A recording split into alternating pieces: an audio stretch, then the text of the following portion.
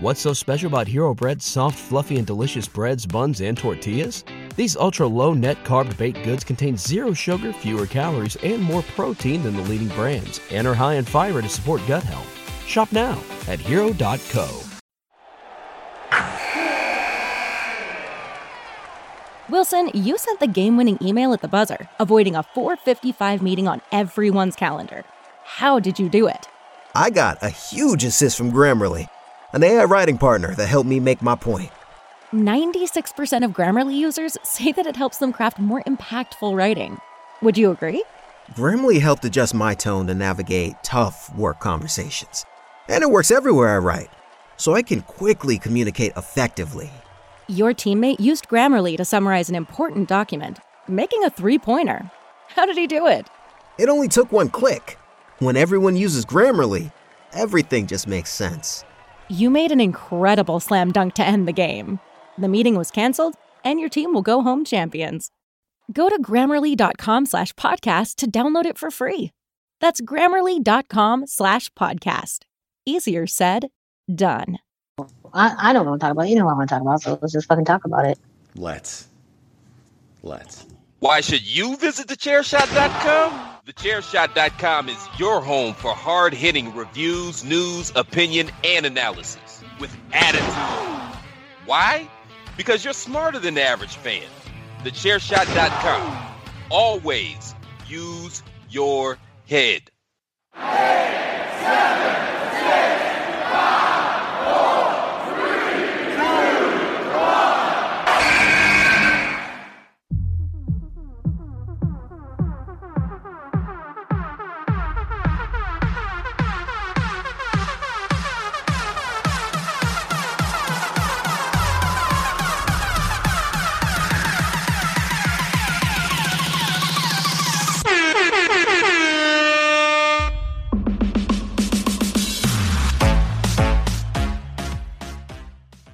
Hello and welcome to another edition of the Hashtag Miranda Show. I am your host, of course, the Twitterless heroine herself, ring announcer to the stars, Miss Fancy Pants, the most professional podcaster, the pop punk princess, and most importantly, the queen of soft style here, Miranda Morales, with you once again for this week's episode of the Hashtag Miranda Show,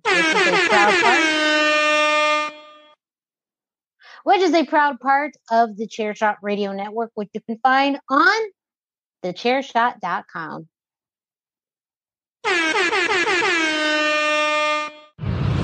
Thechairshot.com. Thechairshot.com. Thechairshot.com. Always use your head. And of course, I'm being joined by the motherfucking guy himself. He is a wrestling promoter, if you didn't know that. He's also the kingpin of thechairshot.com, the unstoppable one, the king of shit takes, Greg DeMarco. Just clicking buttons. I forgot that I changed my name on Zoom to that. Yeah. Totally forgot. How did you not? Like, I thought that was on purpose. I was on purpose like an hour and a half ago or whenever I got on with Patrick. Because it's the same Zoom call. Like, I just didn't close it. And I just sent you the link after he jumped off. So, yeah, I forgot that it says that. Well, it does. It does say. And you know what? You know why it says that? Because it's motherfucking true. That's why. Ooh. Man, yes. He is that with me right now. Are you fucking with me? Yep, that's right. Oh, we got sneeze alert. We are on sneeze alert here on the Hashtag Miranda Show. Yes, sneeze alert 2022. This just in. Miranda Morales has sneezed. Back to you. Thank you, Greg. We'll keep you more up to date on Sneeze Alert 2022 as you continue to listen to this week's Hashtag Miranda Show. Wild card, bitches! Yeah! So, you know what we're going to be talking about. People know what we're going to be talking about because they fucking did it. They did it right to my fucking face. They said, I wasn't watching. What was I even doing Saturday night? I don't remember where. I think I was out. Did the wife and I go out to dinner Saturday night? Yes, the family went out Friday night. The wife and I went out to eat Saturday night. We were at a Greek restaurant, actually, by the way. Not that it matters. And I remember looking down at my phone and seeing this text message that just says, they fucking did it. And I knew. I just knew what it was about at that point. They did it to my fucking face after I warned them. After I warned them not to fucking do it. They said, fuck you, Miranda. We're going to do it again. They said, fucking nerd. And they did it. And they did it to you. And they will do it again because that's what they do. Oh, hey, Mark. At this point, yeah, that's it. They're just going to keep on fucking doing it. And when I got that text message, I'm going to be honest with you, I got so excited because I was so happy because I was like, podcasting gold.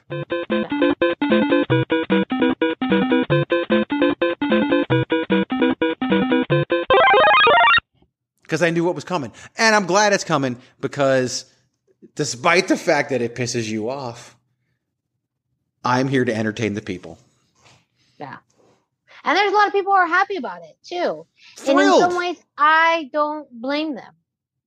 We're going to be talking through all of my thoughts and feelings on Money in the Bank. We're going to be talking about the women's Money in the Bank.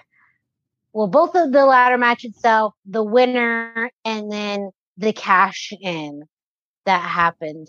So we're going to talk about that. We're also going to talk a little bit about the men's Money in the Bank because fuck it, why not? Because that was a swerve of swerves. It was. Patrick and I talked about that on the Greg DeMarco show, but I definitely had some thoughts and still do. Well, I have a little bit of thoughts on that. So we're going to get with that in a little bit. But, before we do that, we got to plug some stuff. Of course, IZW Impact Zone Wrestling still happening August 27th. Psycho Circus.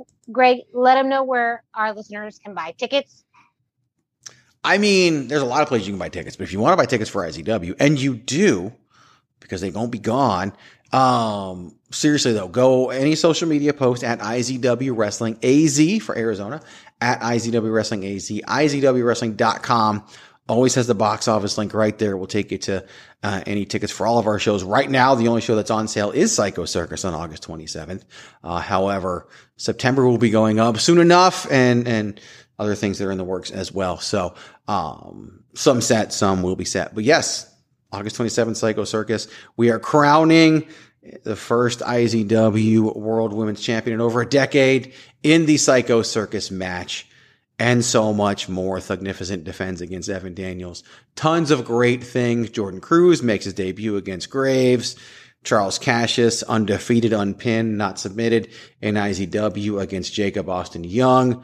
That's a match a lot of people are excited for. And so much more. Come on out. Be a part of it all. IZW Psycho Circus. Saturday, August 27th. Sun Studios of Arizona.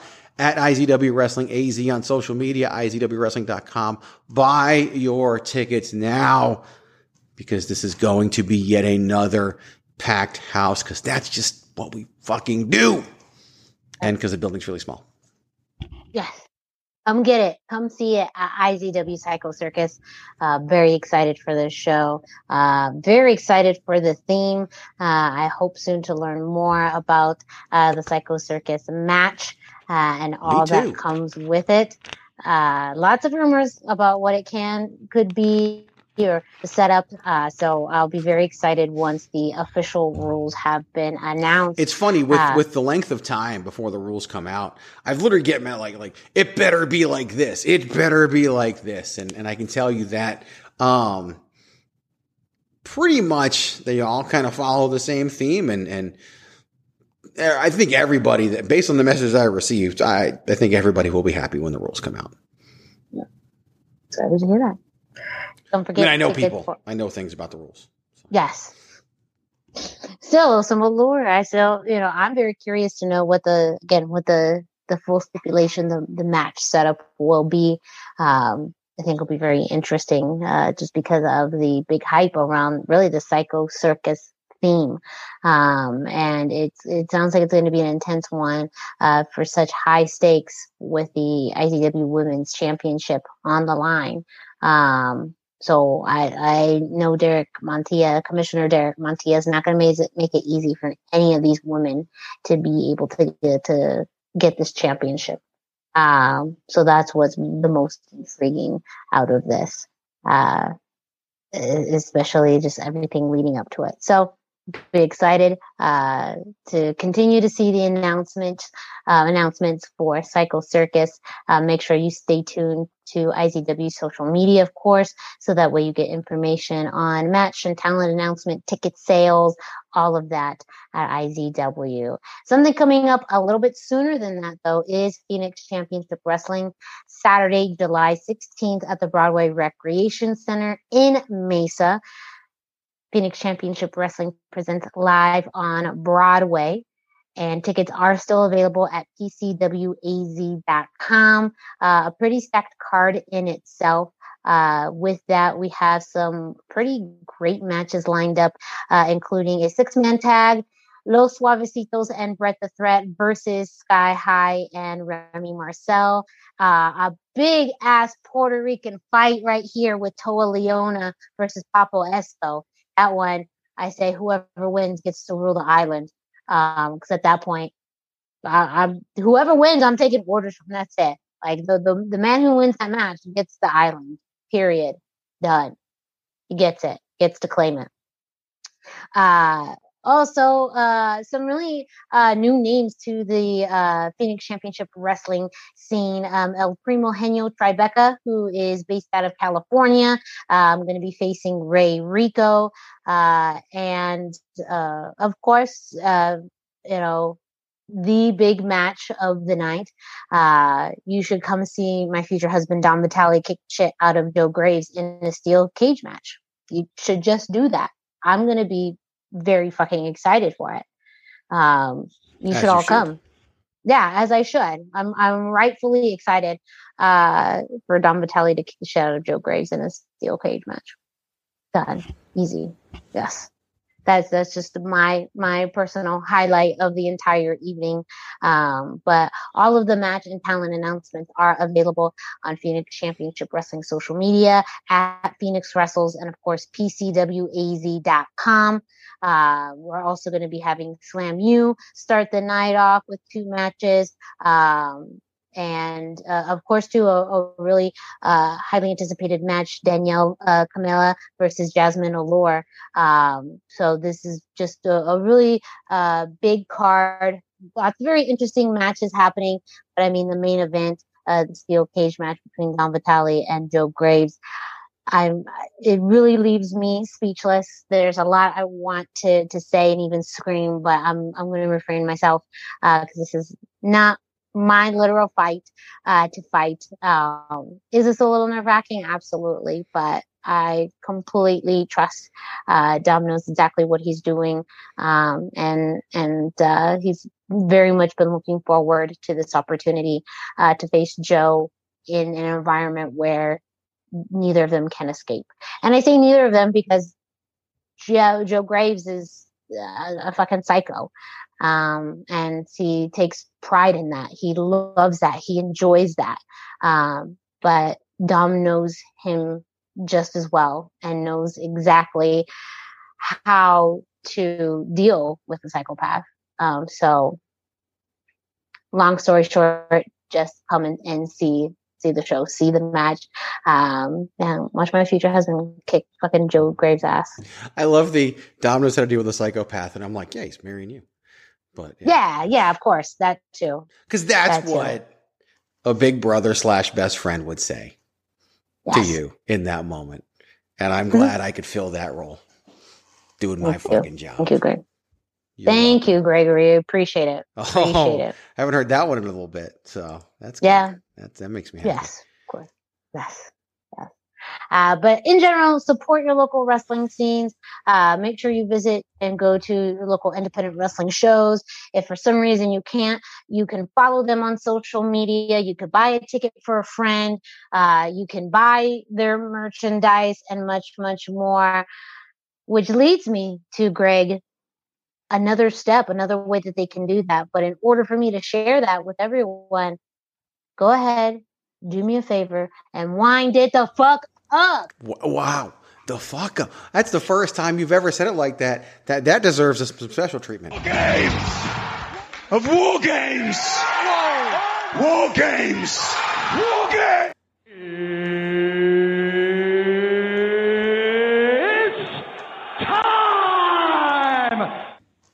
You goddamn right, it's time for you to go to prowrestlingtees.com/thechairshot to pick up your very own IZW. Yes, I said IZW and chairshot.com t-shirts today.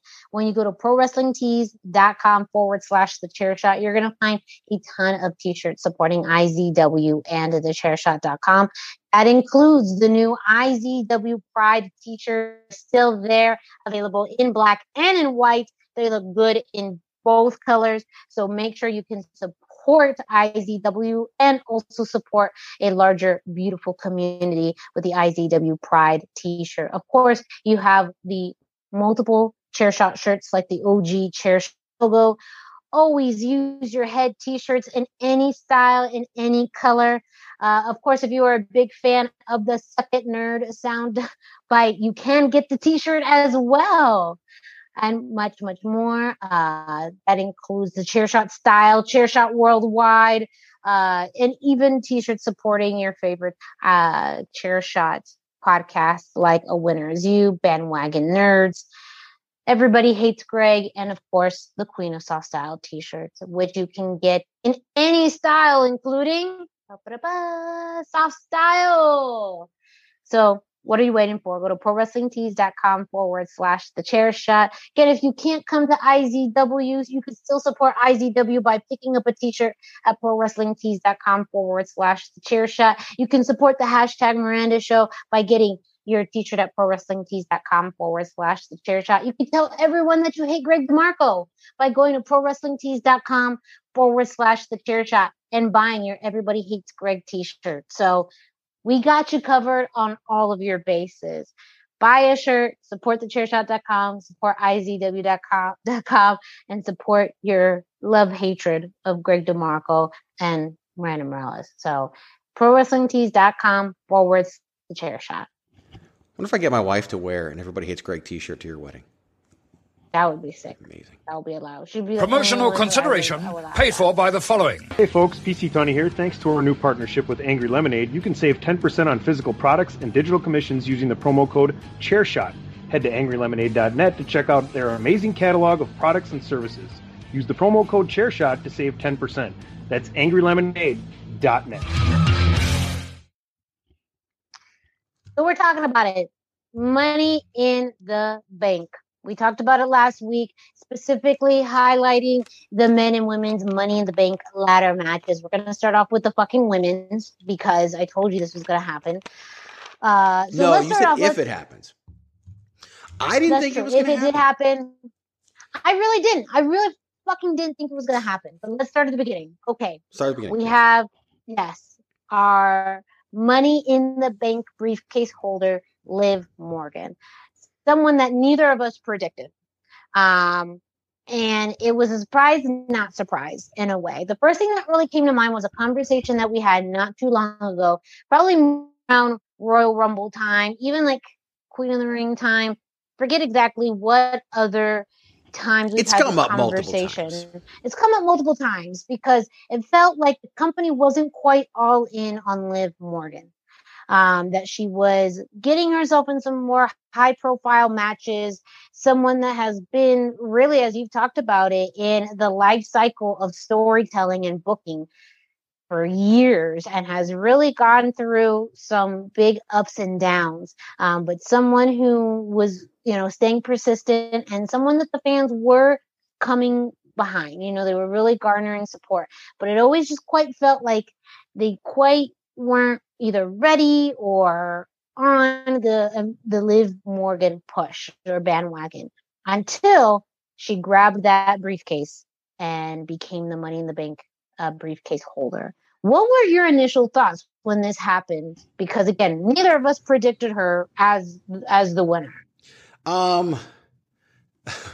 Initial thought was like, well, she's not going to have this very long, because it's just the character, like it didn't fit to carry it that long. Like that was my little, because we spent so long talking about someone having the briefcase for an extended period of time.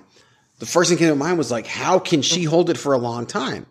And I couldn't think of how.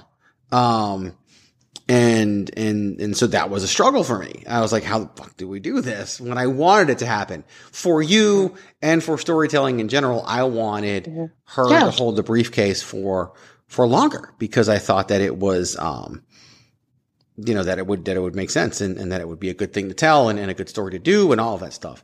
And we didn't get it.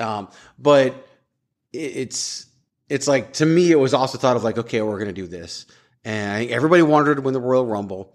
Obviously they had other plans and, with Ronda coming back, and that was planned months in advance and all of that. And it was a lot of thoughts. It was the thoughts of the cycle that you talked about. Like it's the ups and downs of booking in WWE and now, all right, here's the up and here's the upswing and we're ready to do it. And I was at SmackDown on Friday night. And the interesting thing about that, and I might try to get some of that in at the end of the show, because I had some thoughts. She won. She got the pinfall in the 6-woman tag team match.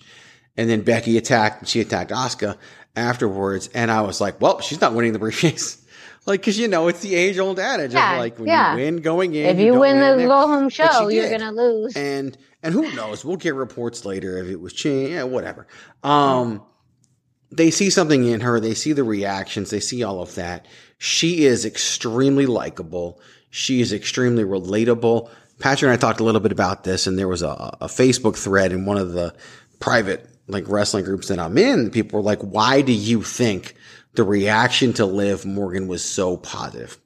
Miranda Morales aside. And that's an unfortunate circumstance for Liv Morgan. And it's because I think when you look at the 7 people in the match, to a woman in the audience, to a woman watching on television, and this is, I don't want to come off wrong because it really shouldn't, but to many of those people, she is the most like them. Physically, she's not this perfectly sculpted plastic surgery body. She is a normal, if you see her on the street, she's a normal looking human being. So to that person watching, that could be them. And so she is relatable in that sense to a normal human being. And she's an every woman in a lot of ways in that regard. Her character's not an every woman, but when you see her, when you hear her talk, everything about her screams every woman. She just doesn't have that character. And so I think it's so easy for people to get behind her. And all of those things like add up to her winning the brief, not talking about the cash in, but to her winning the briefcase. There is that it's about time. There is that, okay, let's really see what this can be element to it all.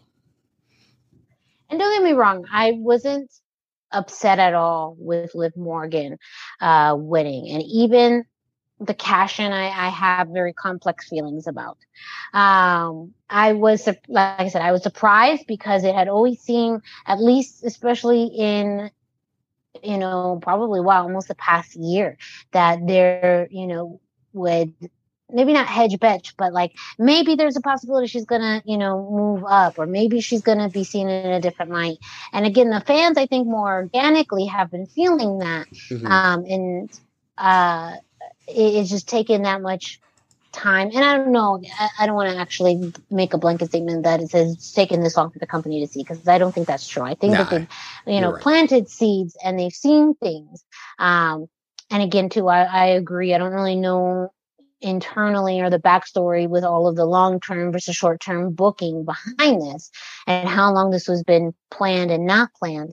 But I do think that it's a recognition as well of, the fan support behind her, and someone who's very likable and someone that you have as a very good baby face right now, in a non-champion role.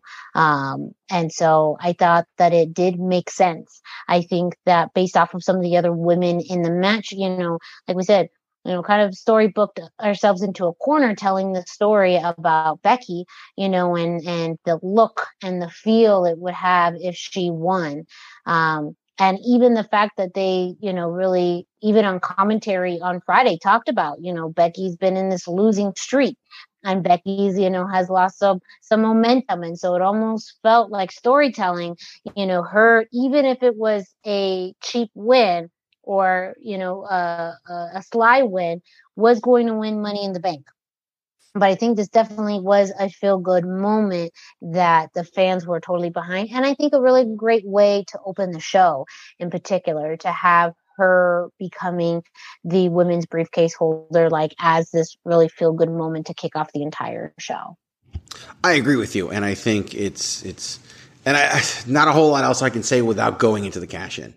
So and I don't want to go into the cash-in yet. So so we'll transition in that, because my first thought was, no, you're fucking not. Like yes, you're really, that's yes, we fucking are. We're going to do this. And because granted, I wasn't initially envisioning, what is it going to look like with her as the briefcase holder, but I kept thinking, like, not again. You're not going to do this again. Another night of cash-in. But the interesting thing there was that you had two babyface champions. Mm-hmm. And so when both babyface champions won, you kind of think it's not going to happen at that point.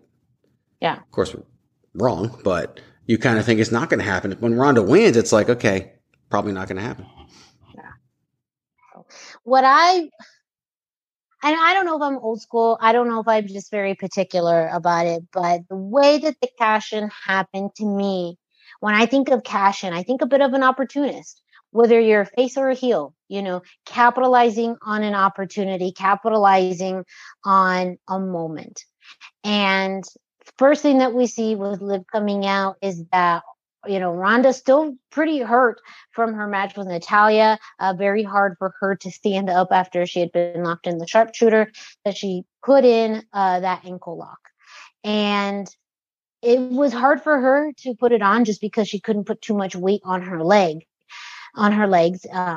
But to me, it just kind of felt like it was a little deflated, and I just don't know if it was the execution of the ankle lock it was hard, obviously, because, it was hard for her to actually really lock it in firmly because of her legs, but it just also felt a little, I don't want to say sloppy, but somewhat sloppy.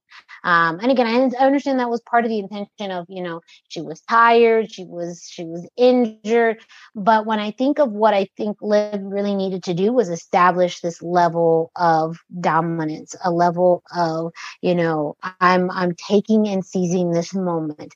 And I just couldn't quite feel that with the layout of this very quick match, because after, Ronda had a hard time putting in the ankle lock, Liv got a roll up for the win, and that was it. And to me, I felt like Liv needed to do something more defining to make a statement, especially against Ronda Rousey, to say, I'm taking this. This is mine. So I thought it would have been slightly better executed with some kind of power move or some kind of move that more took Ronda out. Yeah, I agree, but I don't know. Unless she somehow locked her in an ankle thing and made her tap out, since the ankle was what was injured, or the knee, or however. And Ronda's never going for that. They have to build that from here, because I don't think that was ever going to happen.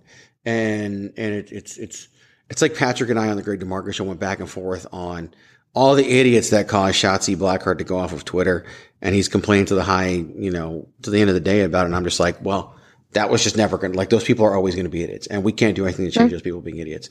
All we can change is how we, react to those things and toughen up, is what I said. But Ronda was never going to tap out. And so I think that the dominant champion, the strong champion, the strength of her reign has to come next. And I think it was always going to have to come next. It is hard for a babyface to cash in on anybody unless it's like this dastardly heel. Like if Natalya had done all these horrible things to cheat to win, and then she cashes in, that would work and make sense. Like when Nikki Ash cashed in, it was against Charlotte. And so there's that element to it. And so it all just, adds up from there. For Liv, I don't think the cash in, unless a heel became champion, I don't think the cash in was ever going to really feel right. So what's going to matter is what they do from there. I think that the cash-in was going to be a wash no matter what, unless something dastardly happened and she swooped in as a hero to save the day. So you just had to get through it at that point and what you do next.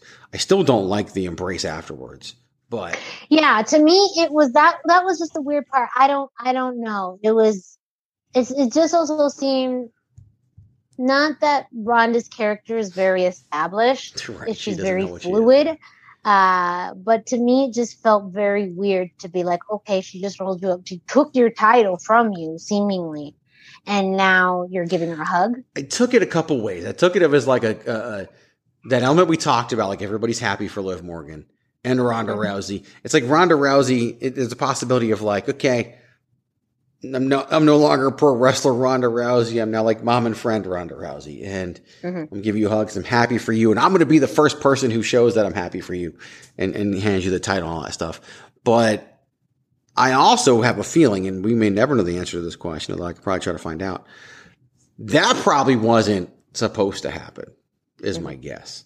I bet Ronda just did that. Now, there are reports that Ronda was like the one who said to do this, that she deserves it, give the people what they want, do this now kind of a thing. And if that's the case, then so be it. But even if that is the case, if you didn't feel it was the right moment as a company, they wouldn't have done it. So, but yeah, the Ronda thing was just weird. I don't like that. And I have a feeling it wasn't planned. And like I said, we may never know. We may never know at all. But, yeah, just added to the weirdness of it. So the cash-in itself happened approximately an hour and 45 minutes after she won it. That means that out of the, technically, I guess, if we want to say 7, because Carmella is technically a 2-time Women's Money in the Bank briefcase holder, that of the all 7 ladder matches, and meaning of the 6 women who have won this briefcase, they have all approximately have been cashed in within anywhere between an hour and a half to 24 hours of winning. Yep. We have not, since Carmella, since the first one, which they still didn't get right the first time. Yeah. They have not had a woman carry the briefcase. And they've had heels win it. Alexa did it. Bailey did it. Like they've had, well, Bailey wasn't a heel when she did it. She wasn't a heel. So really the only heel that has won it, really, I mean, Carmella and Alexa Bliss, I would say, were both heels when they won it. And again, Bailey cashed in, opportunistic, but because she did it on Charlotte, it was okay. And Charlotte just did what she did to Becky right before then. And Becky had the 2 matches. Like that was actually, I liked that. From a creative standpoint, I liked how that whole thing ended. Cause Charlotte was an opportunist and then and then Bailey was the opportunist. So I was okay with it. But yeah, you're right. Like, I do think Liv would have benefited holding this briefcase longer. And I think there's still a sense of identity. Yeah. And more of a clear-cut identity that I think we're looking for or that needs to be defined a bit more with Liv. You know, people like her, but more who is she? We got a little bit of that with her match with Becky, I believe was it day 1, where, you know, we got the sense of, you know, someone who was an underdog under pretty big odds. But at the same time, too, it's been hard to kind of, again, I think in wrestling, personas and characteristics have to be blown out of proportion. They have to be bigger. And whether it's wrestling as far as someone's maybe style or their personality or their demeanor, there has to be something that's just, you know, big or more. And I feel like Liv is still on the cusp of that, but it's still somewhat of a challenge to know who she is. You know, I think some of it is, because she's very relatable. But when you even think about someone like, in contrast, like Bianca Belair, who is a ridiculously great athlete. Someone who has exaggeration of, whether it's her gear, her hair, her athleticism. It's big, even big time Bex, even though maybe she's not, the biggest or strongest, she is with the loudest personality. Even, to her credit too, Shotzi, like someone that we were looking forward to in this match because she goes into wrestling with reckless abandonment. There's something that's just both visually and wrestling wise, something that gives that extra oomph. And I think with Liv, I'm sure she's still figuring out, maybe the company's still figuring it out, but I think that the Money in the Bank briefcase could have been something to help establish more of an identity. I agree with you. I do think that it could have, but I also think this Liv Morgan character has a low ceiling. I really do. Oh. And what's interesting is that, and again, I get to put on the Booker promoter hat, although the way I'm doing it with my hands, it's more of a giant helmet. Yeah, I was going to say, it looks like a space helmet. It's the guy from Spaceballs. It's dark helmet. Yeah. I would, so remember when she was coming back and they did all the vignettes and she was in the bathtub and she was all this. And then she came back and she was like Lana's secret lover, not Bob Lashley's secret lover. And then did all that. Like, you could have done it with the briefcase, but I think it's even easier to use with the championship for this thing to go to her head and get her back to that character and basically turn her. Because I do think, because the sad thing is, and this happens a lot, and I've used these examples before in the past, different examples of this. Sometimes when somebody wins a championship, story's over. Yeah. And there's really not a lot of ways to go with it. Well, I think, let's look at last year with Nikki ASH. Yeah, I think that's exactly what happened. With her. Nothing. And that's why she kept it for such a, limited amount of time. This Liv character could be that. It really could. Like Daniel Bryan Danielson. Okay, when he won at WrestleMania 30, his reign ended because he had to forfeit the title. It would have ended at the hands of Brock Lesnar at SummerSlam via squash match. Like, there was nothing they could do to top WrestleMania 30 at that point. And I don't know if current Liv Morgan can do anything to top, unless she goes out there and beats Ronda Rousey. But she'd still be the underdog. And I feel like this version of Liv is always going to be the underdog. But that original, not the original version of Liv, but the version of Liv that came back after being gone for a bit, that was a heel. That's the only version for me that I think can really work. And it does require you to turn her, which is fine because they're a little babyface heavy. Look, everybody in the Money in the Bank ladder match except for Becky Lynch was a babyface. And so I think that that's really where they're at. And that to me is the only way that this can work long term. Otherwise, she's probably going to lose it and people are going to complain about that. Because when Charlotte Flair comes back, Charlotte's going to beat her and there we go. Yeah, or Ronda wins it back and then we get Charlotte and Bianca at Survivor Series, which I think people would want anyway. So, yeah. I don't know. And that's a good point because really, honestly, when you think about, the Survivor Series matchup, a Liv versus Bianca matchup, it doesn't sound as interesting. No, I mean, some of the fans are freaking out over it when they see the picture of them together from Raw and all of that. But like, I don't think, and they typically do swap one of those titles on the road to Survivor Series when they do the brand versus brand gimmick. I can't swap these fucking belts anymore. But, and they probably will, just to change it up and give off that anything can happen vibe. But I think that, I just think this current version of her. But if you turn her, then I think it can last longer. So I'm going to do some rapid fire, just random thoughts about maybe why are we here again for a fifth time in a row of the Women's Money in the Bank briefcase holder cashing in as soon as they do. And they're not necessarily things that I believe, but I think more just general thoughts circulating with wrestling fans about why this is happening. to kind of discuss. One is there any, I don't want to say truth because that's not this. There is no valid truth to this, but is there any ability and a thought that the company only wants to focus on one briefcase holder at a time? So with the men's, that there is a men's Money in the Bank briefcase holder, and the company would rather focus on just one than having two simultaneous storylines? That's a good possibility. It's a very good possibility, especially when you look at who holds the men's briefcase and what that can do for that person. And if I had to pick between the two, I would pick Austin Theory to hold the briefcase for longer. I would. Taking away the issue with the women's briefcase.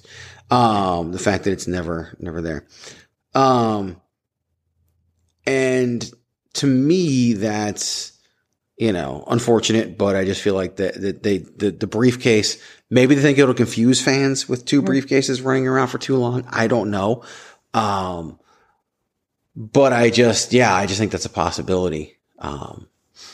And maybe that is it. And they just always put that focus on the men because it was the men's briefcase long before it was ever two briefcases.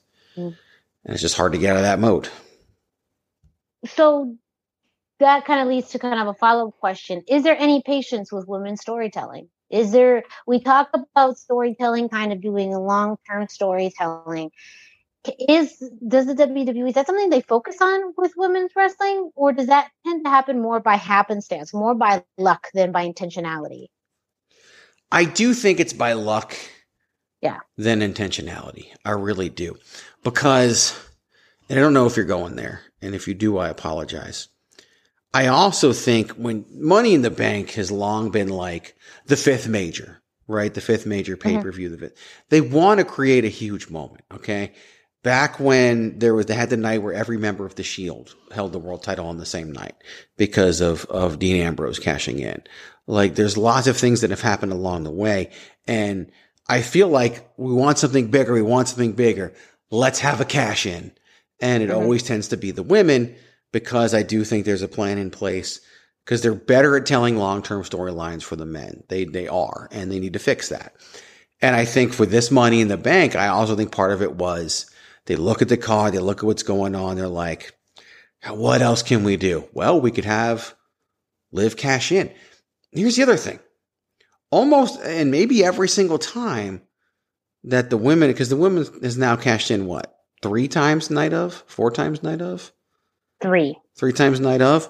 Every single time the men's Money in the Bank ladder match has been the main event. So you're not going to cash in.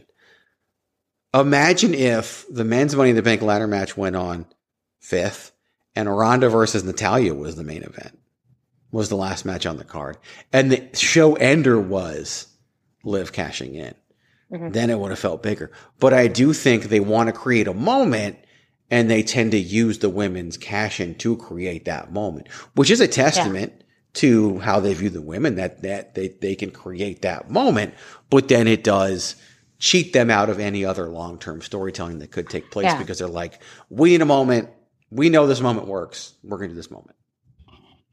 So will the theme or the idea of Money in the Bank, especially for the women's, for the women's opportunity, ever feel as equal to the men's?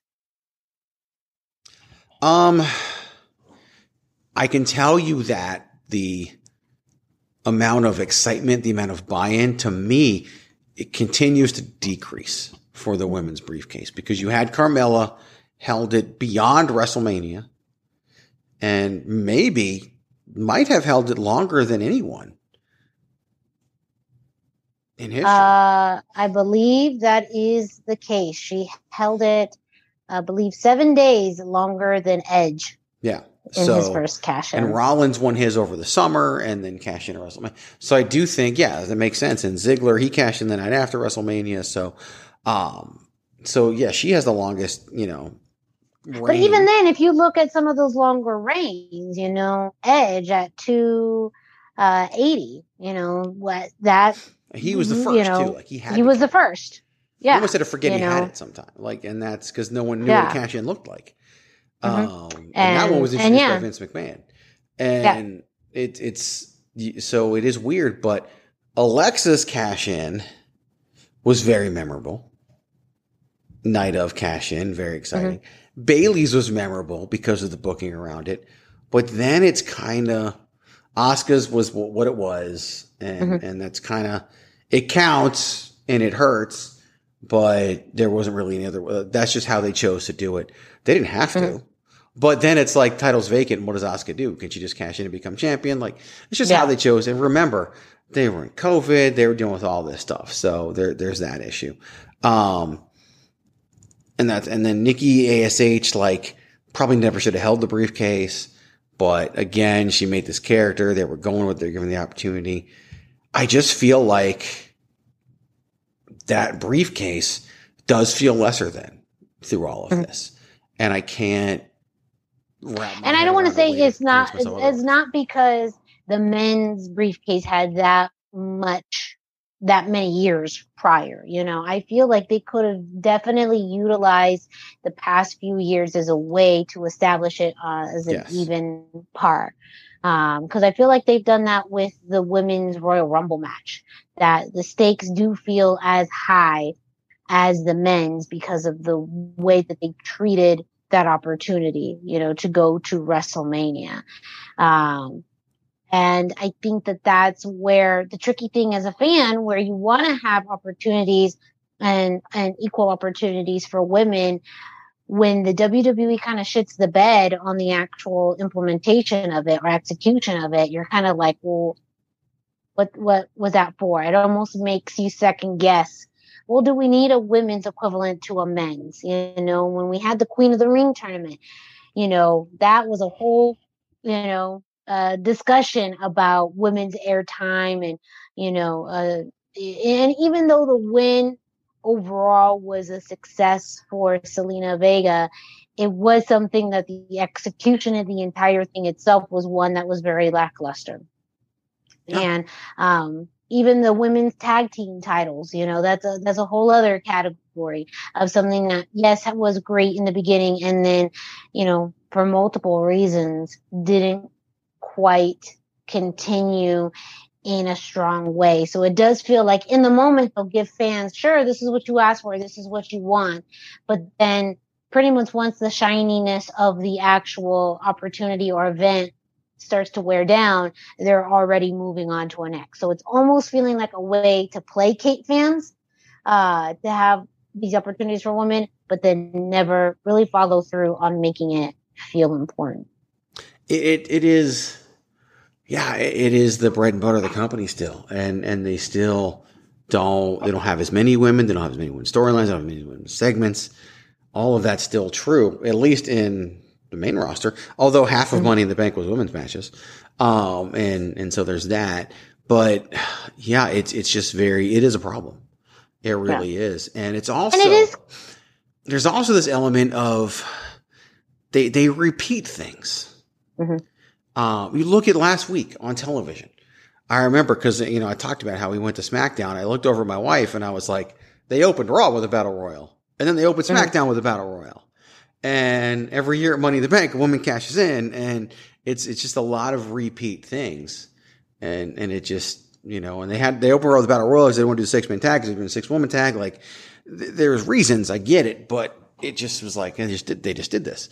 And they do fall into those patterns, and they do, you know, it's like, we got to make a decision. We got to do something. Well, we know this works, so we're going to do this.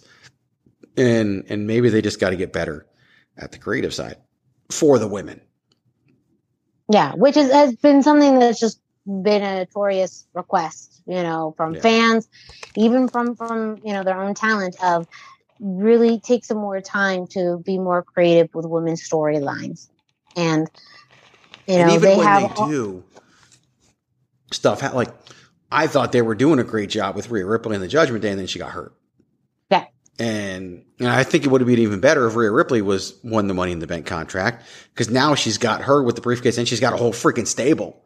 Like, it would have been easy to tell a story, and then she got hurt, which is going to happen. But yeah, it's put more focus on it, put more energy around it. Yeah, they have every resource in the world. That's why I say, you know, I understand sometimes the hate of WWE because they have every resource available to them. You know, there's no reason why they shouldn't be investing more time into just being a little bit more original with this, you know, and even if they would have outlined a cash-in time frame, still, I think it's important for the wrestlers themselves, and even just this. I mean, it's almost a title, you know, it's a very well respected title to have as Money in the Bank, you know, briefcase holder that they tout so much for the men. You know, yes, the women of 100% cash in, yes, but in the odds of the statistics, it doesn't look nearly as grandiose. So I do feel like this is a do better situation. You know, they can do better. And yes, maybe the freak out wasn't as big and exaggerated as I had talked about last week, but it still is a moment where it's like they fucking did it. They fucking did it. It was a fuck you to whoever, you know, thought that they could keep it. Granted, we'll talk about the men's Money in the Bank ladder match because that was a whole other fuck you in a different way. But you know, it still is a do better moment. It is. And you know, we'll see. I mean, time will tell with exactly how successful this reign is. You know, we were able to see how quickly maybe the cash in wasn't so great for Nikki ASH. I hope it doesn't, you know, happen to Liv Morgan, but literally we just talked about it. Sometimes history repeats itself. We are going to be taking a commercial break, and we will be back and talk about the men's Money in the Bank ladder match and the subsequent winner.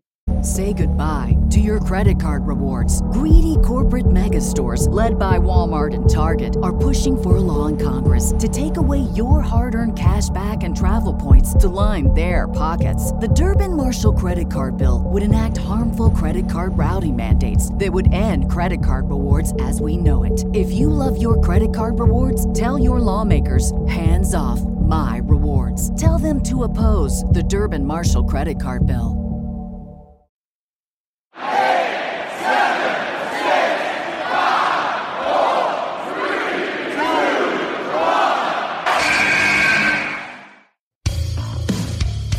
This is your boy Kenny Killer telling you to make sure you check out thechairshot.com, bringing you breaking news, interviews, podcasts galore, everything pro wrestling. Make sure you check it out, thechairshot.com.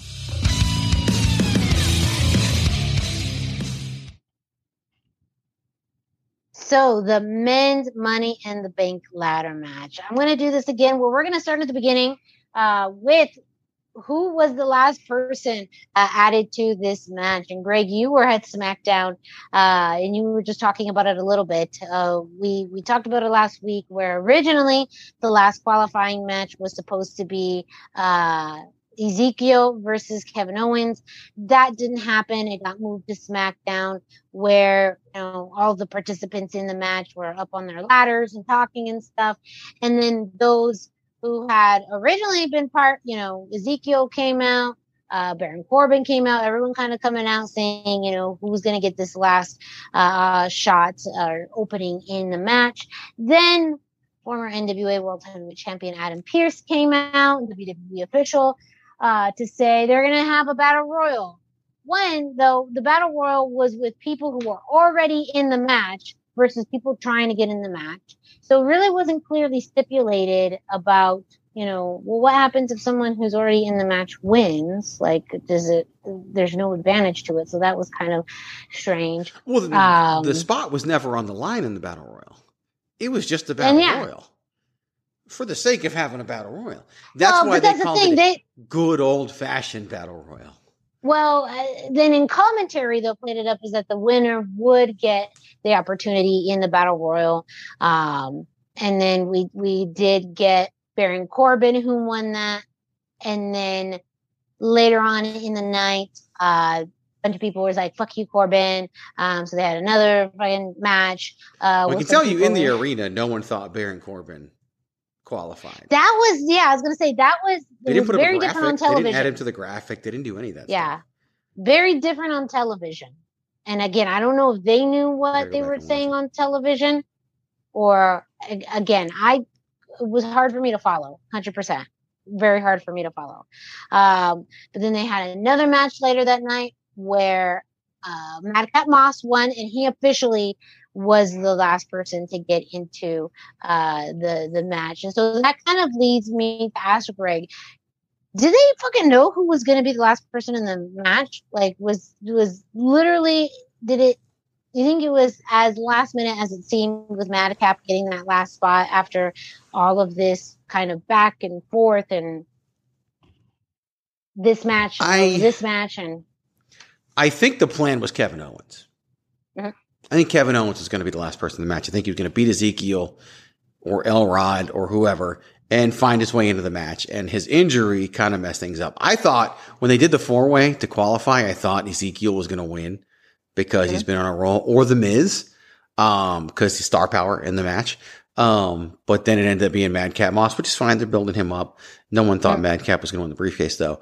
But what's interesting is that they then add Austin Theory to the match. Yep. And by going with, there's an 8th person.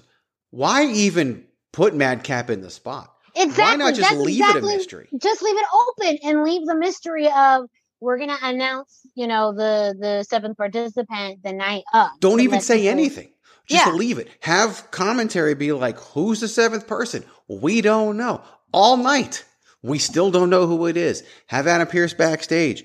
I can't say, or I don't know, or I'm waiting to hear back on something, or, whatever it could be. Different people campaigning to him. Put me in the spot, and just why put, I think if you left it vacant, there's more intrigue. There's more of that. Plus you get to have the vacant Twitter account claim they're going to win the briefcase. And that's fun too. And there's just so much you could have done, but instead you put Madcap in there when he wasn't even going to win. And I'm sure they knew. I'm sure they knew for a while that Austin Theory was going to win this briefcase. Yes, that one, it seems like it was very intentional. And I have to admit, I bet both were. When Austin Theory lost the United States title, I knew that was because of whatever's next. I did not think he was going to be added to the match, but I knew something was going to happen in a roundabout way where he was going to move on to the world title picture. Mm-hmm. I was surprised that he was added to the match, and kind of even a bit more when he won, just because of that. And we talked about, all the different options. Riddle seemed to be a very natural choice. And like I said, I kind of booked myself into a corner when they talked about that stipulation of he could never challenge again. Why would they make that stipulation if he couldn't win? You have a solid point. There's still the Royal Rumble. So let's see if that happens. But yeah, Austin Theory winning the Money in the Bank briefcase. What was your initial thoughts too about him winning the briefcase? I mean, the first thought was, here we go. We've all said this guy is the future. We've all said this guy is going to be a big star. Here we go. Like, we've strapped the rocket to him. They put him in the ring with Pat McAfee at WrestleMania. Like, that right there is a trust thing, right? They trust him with a non-wrestler at WrestleMania. They attached him to Vince McMahon. They have been, quote unquote, shoving him down our throats for a while now, knowing that people would complain that they've been shoving him down our throats because he's a heel, right? Mm-hmm. He's on TV just as much as Bianca Belair, but nobody's complaining about her. But we're shoving Austin Theory down our throats. This is where we are. This is what it's time for. This is what we're doing. This is everything. And they need to do this. The guy's like 24, 25, 26 years old. He is going to be a mega star in the future. I don't think he's going to be the next John Cena because I don't think there's anything babyface about the guy, but I do think he could be the next Randy Orton whenever Orton's done. And he's young enough, and a lot of the babyfaces they have in the pipeline, Riddle's in his 30s, Montez Ford's in his 30s. He's going to be big. Some of these other people with that. But then you look at Braun Breaker's young, and I still think Julius Creed's going to be a huge star. And you've got Carmelo Hayes, who's more of a heel, but the people are there. The talent's there. And Roman's not even that old. Like then that's why they can cut everybody, because they have stars for the next decade easily. But build new stars. That's the complaint you see all the time. We're building new stars. They've been building Riddle since the beginning of the year. Like they've been building new stars. people just can't complain about who those stars are sometimes. But I kind of think about it in a different way. It's like essentially Roman needs someone new to beat. When he's already, some people think that. I kind of, granted he could do the surprise. I mean, think about the swerve of the century if Theory were to beat Roman for one of those belts. That granted, it would be exactly in the character of Theory to do it in a very underhanded way.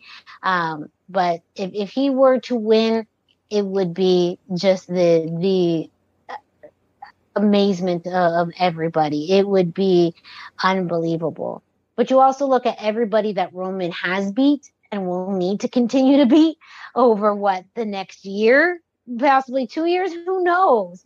You got to add some more fresh blood into the water. And I think, Theory is still young enough where even if he were to have a cash-in attempt and lose, it wouldn't, it wouldn't be so much of an issue where it would stunt his growth. I feel like there's still so much time for him, and he would just, be able to still go on that trajectory, especially as a heel. People would want him to lose. So it would only add to it. I'm kind of in the camp of, Roman has already gone through so many people and he's going to need to go through a few more. Why not Theory? It's weird because Roman's going to beat Brock at SummerSlam. Roman's going to beat Drew McIntyre at Clash of the Castle, unless they go with Drew McIntyre and Tyson Fury. And maybe they will because they don't want you to lose, and who knows. But I could see Theory using it almost in a babyface way to get a title match at Clash of the Castle. Mm-hmm. I still think they're going to use the briefcase to split the titles back up. Mm-hmm. Like they did the unification because they wanted that Roman versus Brock match to be bigger than any one that happened before.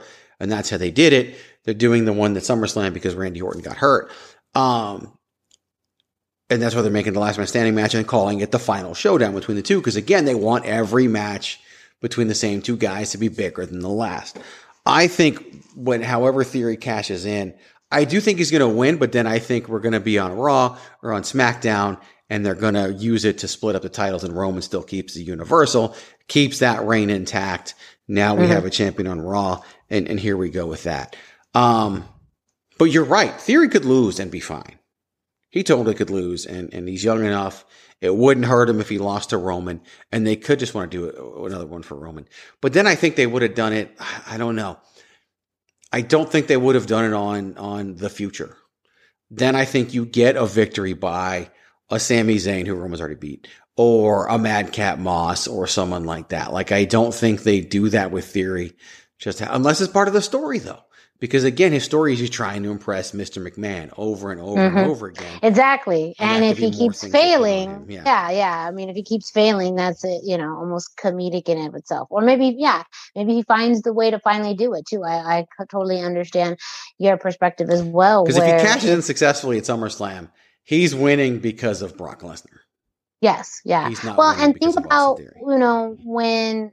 when people have done that surprise. Now, granted, not so much of a surprise because he's already said he wants to do it at SummerSlam. So, but hypothetically, if there was a surprise, I think he would absolutely be the best at the surprise cash-in. Like, that would be perfect for his character. And really think about, some of the big surprise cash-ins when, the Edges and Dolph Ziggler's and Miz's and, like those people who've had Seth Rollins, the people have built their careers on that. So I could absolutely see where a surprise cash-in and a win could take Theory to the next stratosphere, because it's that kind of storytelling and that kind of direct correlation again with the character. Like, people remember that. People still talk about those legendary surprise passions. And when you think about someone who would, I would say benefit, but just also someone who would embrace it character wise and be amazing at it, Theory's the first person to come to mind. 100%. I agree. And I think it would work. And I think it would launch him. I really hope, because they've announced that Roman's going to be on SmackDown on Friday. Because we got to build SummerSlam now. I really hope to God Theory's there, and Theory's there because Roman summoned him to come to SmackDown, and they actually have him come to the ring, and Roman like issue him some kind of a warning, like just some situation where Theory is so intimidated, and so scared, and basically is like in a situation where he's not saying he won't cash in, but he's like, you know, they just put the fear of God into him, like the Mafia would do, and Roman's the Mafia guy, right? The Mafia leader, because not NXT, because that's Tony D, but. It's to me, it all like that. I think is a great bit of character development for Austin Theory at this point to be scared shitless of Roman Reigns, knowing in the back of his head, this is probably the guy I have to cash in on. Yeah. Literally, that is the only way to cash in. There's not even an option, right, to do it. You have to cash in on. And if they do that, it'll be interesting. If Roman says you have to cash in on me because I have both belts, does he refer to them as separate entities? Not because because he's still holding both belts. They still haven't introduced a singular title. He's still holding both belts. Like this is not going to be undisputed forever. And I could see him, you know, making that intimation. Well, you got to cash in on one of them, and I have them both. So what are you going to do? And seeing that, like, I think that's a good bit of character development in Austin Theory. And then to have him play it off backstage as like, no, I'm confident, you know, whatever, like completely opposite of how he is in the ring. Like that, I think would be a great bit of storytelling, and I hope they go there. And if they're not sure what to do and they hear this on Wednesday afternoon, you're welcome. Yeah, obviously, because they fucking do things to piss me off on purpose. Like, on fucking purpose, they do these things to piss me off. They did on Saturday. They did it. They did it on Saturday. They knew, and they said, fuck you, Miranda. We're going to have Liv Morgan cash in, you know, an hour and a half after she wins her It was on the format. It said Ronda Rousey goes over, ankle hurt. Fuck off, Miranda Morales. Liv Morgan cashes in. Like, it was on there. I know people. That's it. It was on the format. I swear to God. Oh, confirmed. They do this on fucking purpose. Confirmed that they fucking do this to piss me off. But confirmed. Whatever. Money plane. Absolutely confirmed. 100%. It's. Oh man. Yes. So, Greg, before we finish real quick, you had talked about you went to SmackDown on Friday in Phoenix. You had kind of talked a little bit about your experience there, but any other things going to SmackDown on Friday, kind of just from your perspective? And I'll keep it brief because if people listen to the Greg DeMarco show, they heard most of this. Couple things. Number one, if you're a fan like us, if you're a podcaster, if you've been doing this stuff for years, if you follow it on the internet at all, don't go to a SmackDown or a Raw. Just don't. It sucks. There's so much downtime. Literally, we had this experience and my wife and I were there, and the best example was the New Day. The New Day made their entrance and the Viking Raiders did not come out. I'm sorry. The New and Vicious Viking Raiders, that's their full name now, did not come out for 10 minutes after the New Day came out.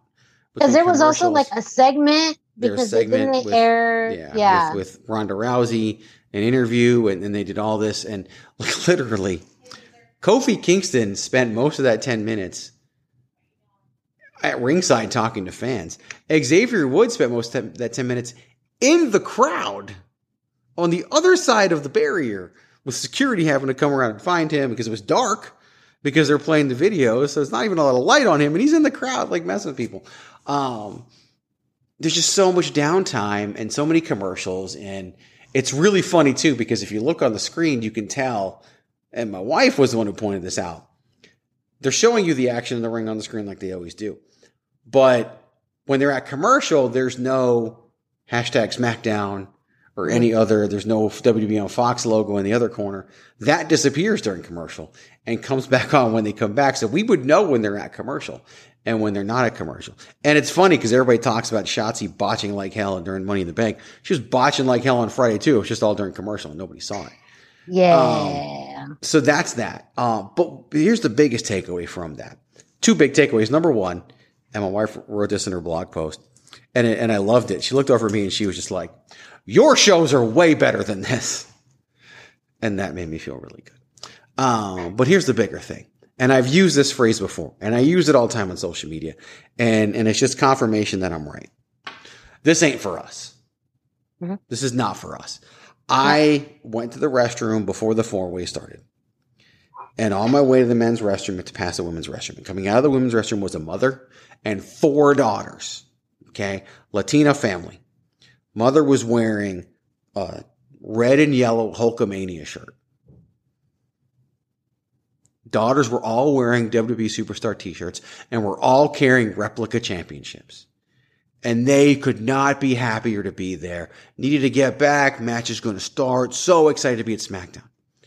That's who this is for. Mm-hmm. This is for, people say grannies and kids. This is for kids and families. All right. Yeah. It's not for us. It's not for you. It's not for me. It's not for anybody who complains about the product on Twitter. And all their complaints are trying to make it for them. But WWE has no reason to make it for you. If business goes in the tank and the only thing left are the hardcore fan base, they'll change the product. Yep. And then when all the fans come back, they'll change it back to what it is now. They'll go to the edgier product you want to see when they need to. And it could happen. It's a long future ahead of us. But as I was there, I realized that's who this is for. And I've known it. But to see it in execution. Yeah. I think it's if I was 100% sure before, I'm 150% sure now. Yeah, it's very different when you're on your couch on Mondays and Fridays watching Raw or SmackDown and thinking, you know, what are they doing? What are they like this? Whatever your thoughts are. Why are they pushing this guy? Why are they doing this?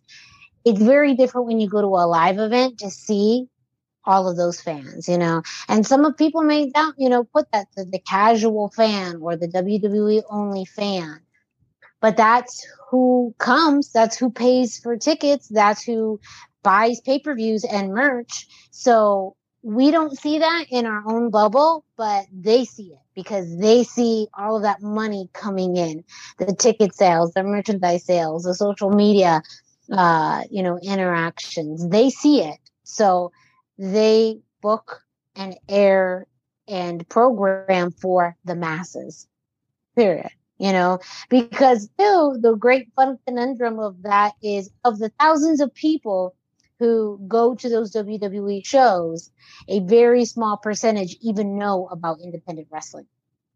They, especially at the local scene, they have no idea that local wrestling promotions exist or local wrestling exists. They only see what's on television. Yeah. And so that is exactly as what you were alluding to, Greg. What is more of a casual fan or just more of a, you know, fan who's a WWE fan versus a pro wrestling fan? Yep. And they are WWE fans. I texted you during the show our ongoing joke about the 24/7 championship. How many referees did I say I saw? Just one. And that's the only referee I saw the whole night. What? Okay. It's the only referee I saw. One referee. Wow. Numbers. Okay. Royal Rumble. Times have changed. Times have changed. Okay. But that's one more thing. I saw one more referee shirt than I saw AEW shirt. Really? I saw zero. I didn't even think about AEW when I was there. I saw zero references to AEW in the crowd the entire night.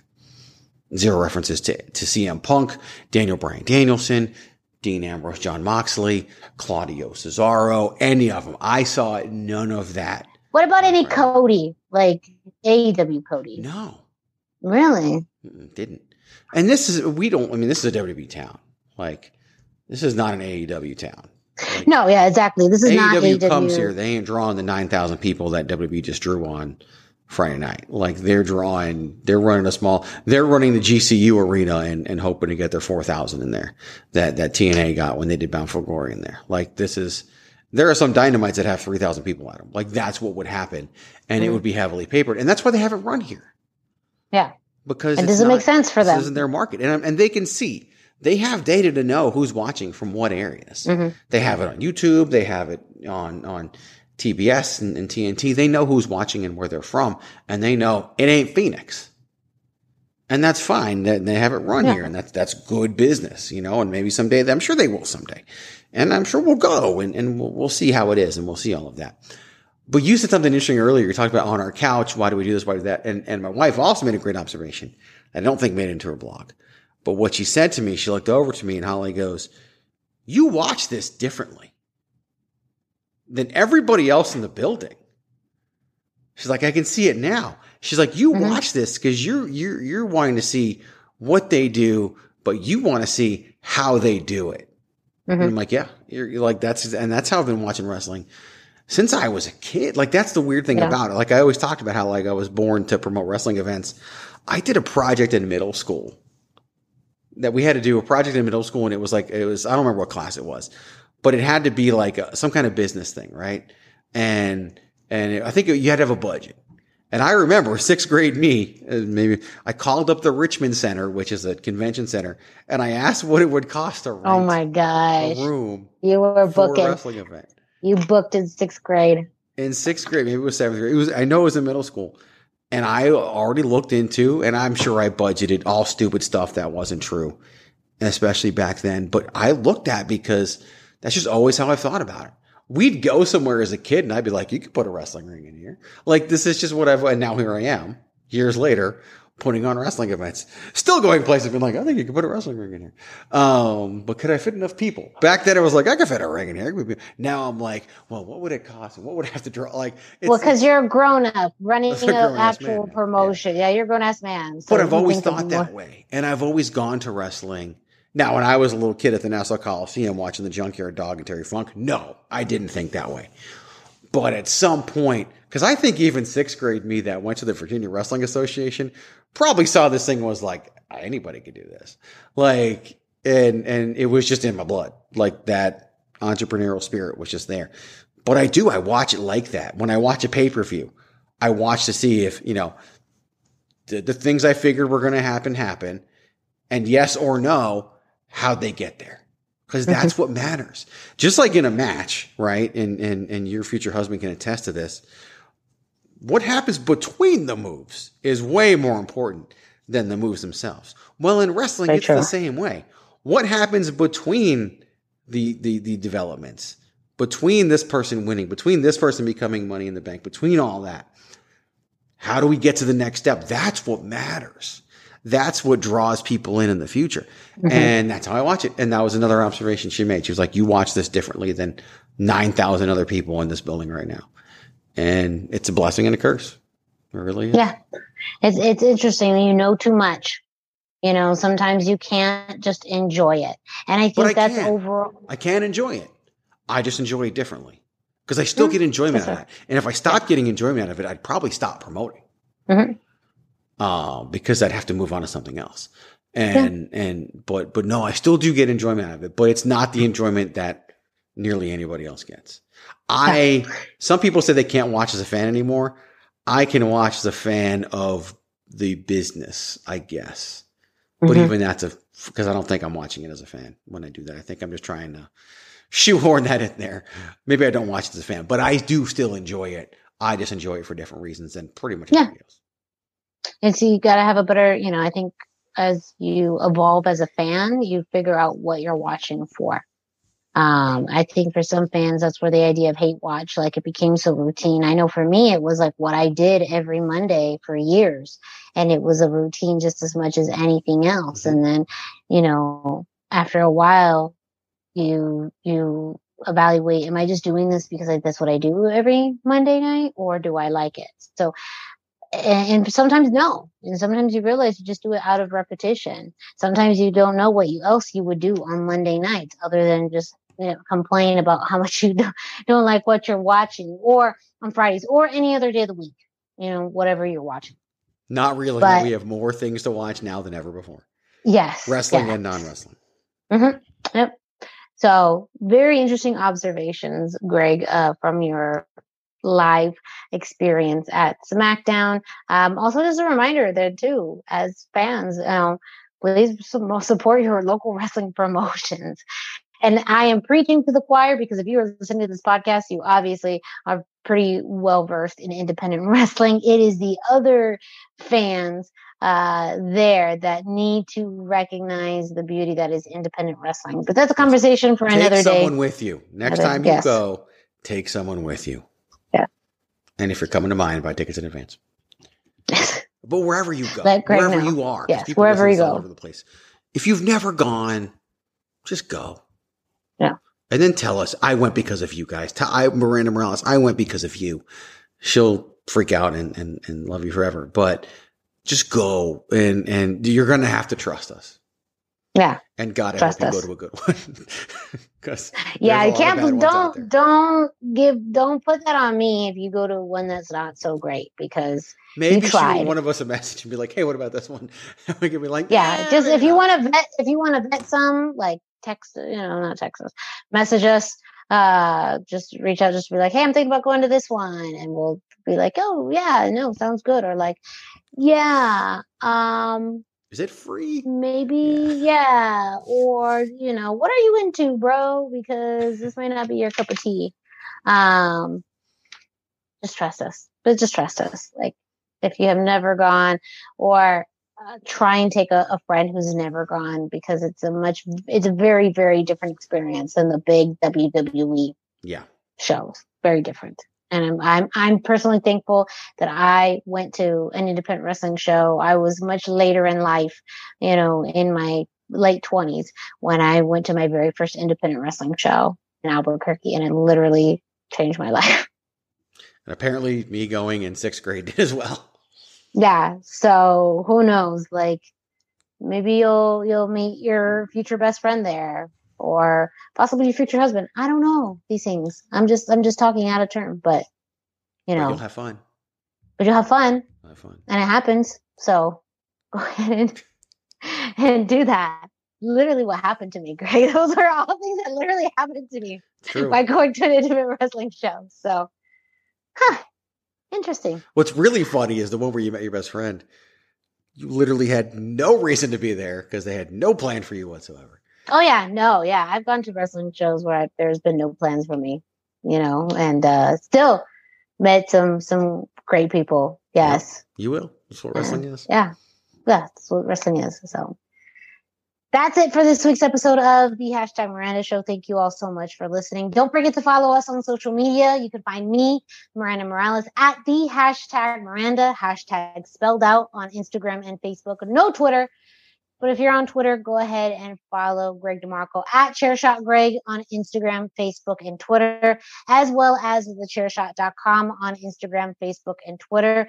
And of course, listen to the podcast on the Chairshot Radio Network, which you can find on thechairshot.com. Thechairshot.com. Always use your head. If you are listening to this show on your favorite podcast streaming platform like iTunes, Spotify, Google Play, don't forget to subscribe, rate, and review. Subscribe and get a notification anytime a new episode of the #Miranda Show drops. You can leave a 5-star rating and, of course, a review. Let us know your thoughts on the show, topics, content, things we shouldn't talk about. Who knows? Go ahead and leave it in the reviews. And one last time, Greg, where can our listeners find information on IZW? They could go to @IZW Wrestling AZ on Facebook, Twitter, and Instagram, or IZWWrestling.com. Yes.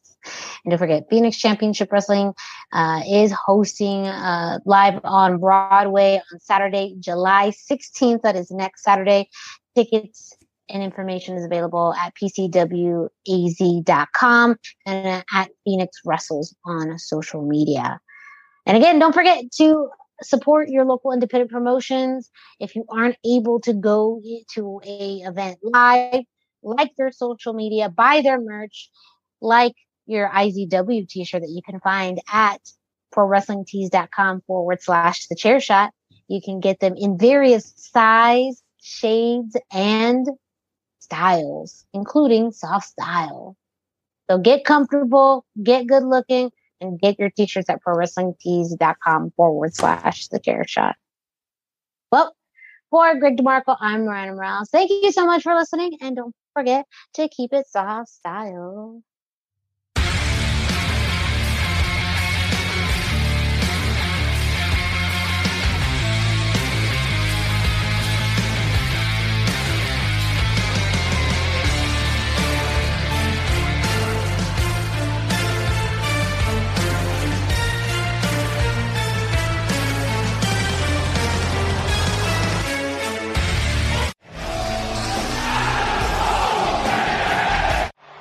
Acknowledge me. BetMGM has an unreal deal for sports fans in Virginia. Turn $5 into $150 instantly when you place your first wager at BetMGM. Simply download the BetMGM app and sign up using code Champion150. Then, place a $5 wager on any sport. You'll receive $150 in bonus bets, regardless of your wager's outcome. And if you think the fun stops there, the King of Sportsbooks has plenty of surprises in store. Check out daily promotions, same-game parlays, live bets, and so much more. Download the app in Virginia today and get $150 in bonus bets instantly from your first wager. Only at BetMGM. BetMGM and GameSense remind you to play responsibly. See BetMGM.com for terms. 21 plus only. Virginia only. New customer offer. Subject to eligibility requirements. Rewards are non-withdrawable bonus bets that expire in 7 days. Please gamble responsibly. Gambling problem? Call 1-800-GAMBLER. Promotional offer not available in Washington, D.C. Say goodbye to your credit card rewards. Greedy corporate mega stores, led by Walmart and Target, are pushing for a law in Congress to take away your hard-earned cash back and travel points to line their pockets. The Durbin-Marshall credit card bill would enact harmful credit card routing mandates that would end credit card rewards as we know it. If you love your credit card rewards, tell your lawmakers, hands off my rewards. Tell them to oppose the Durbin-Marshall credit card bill.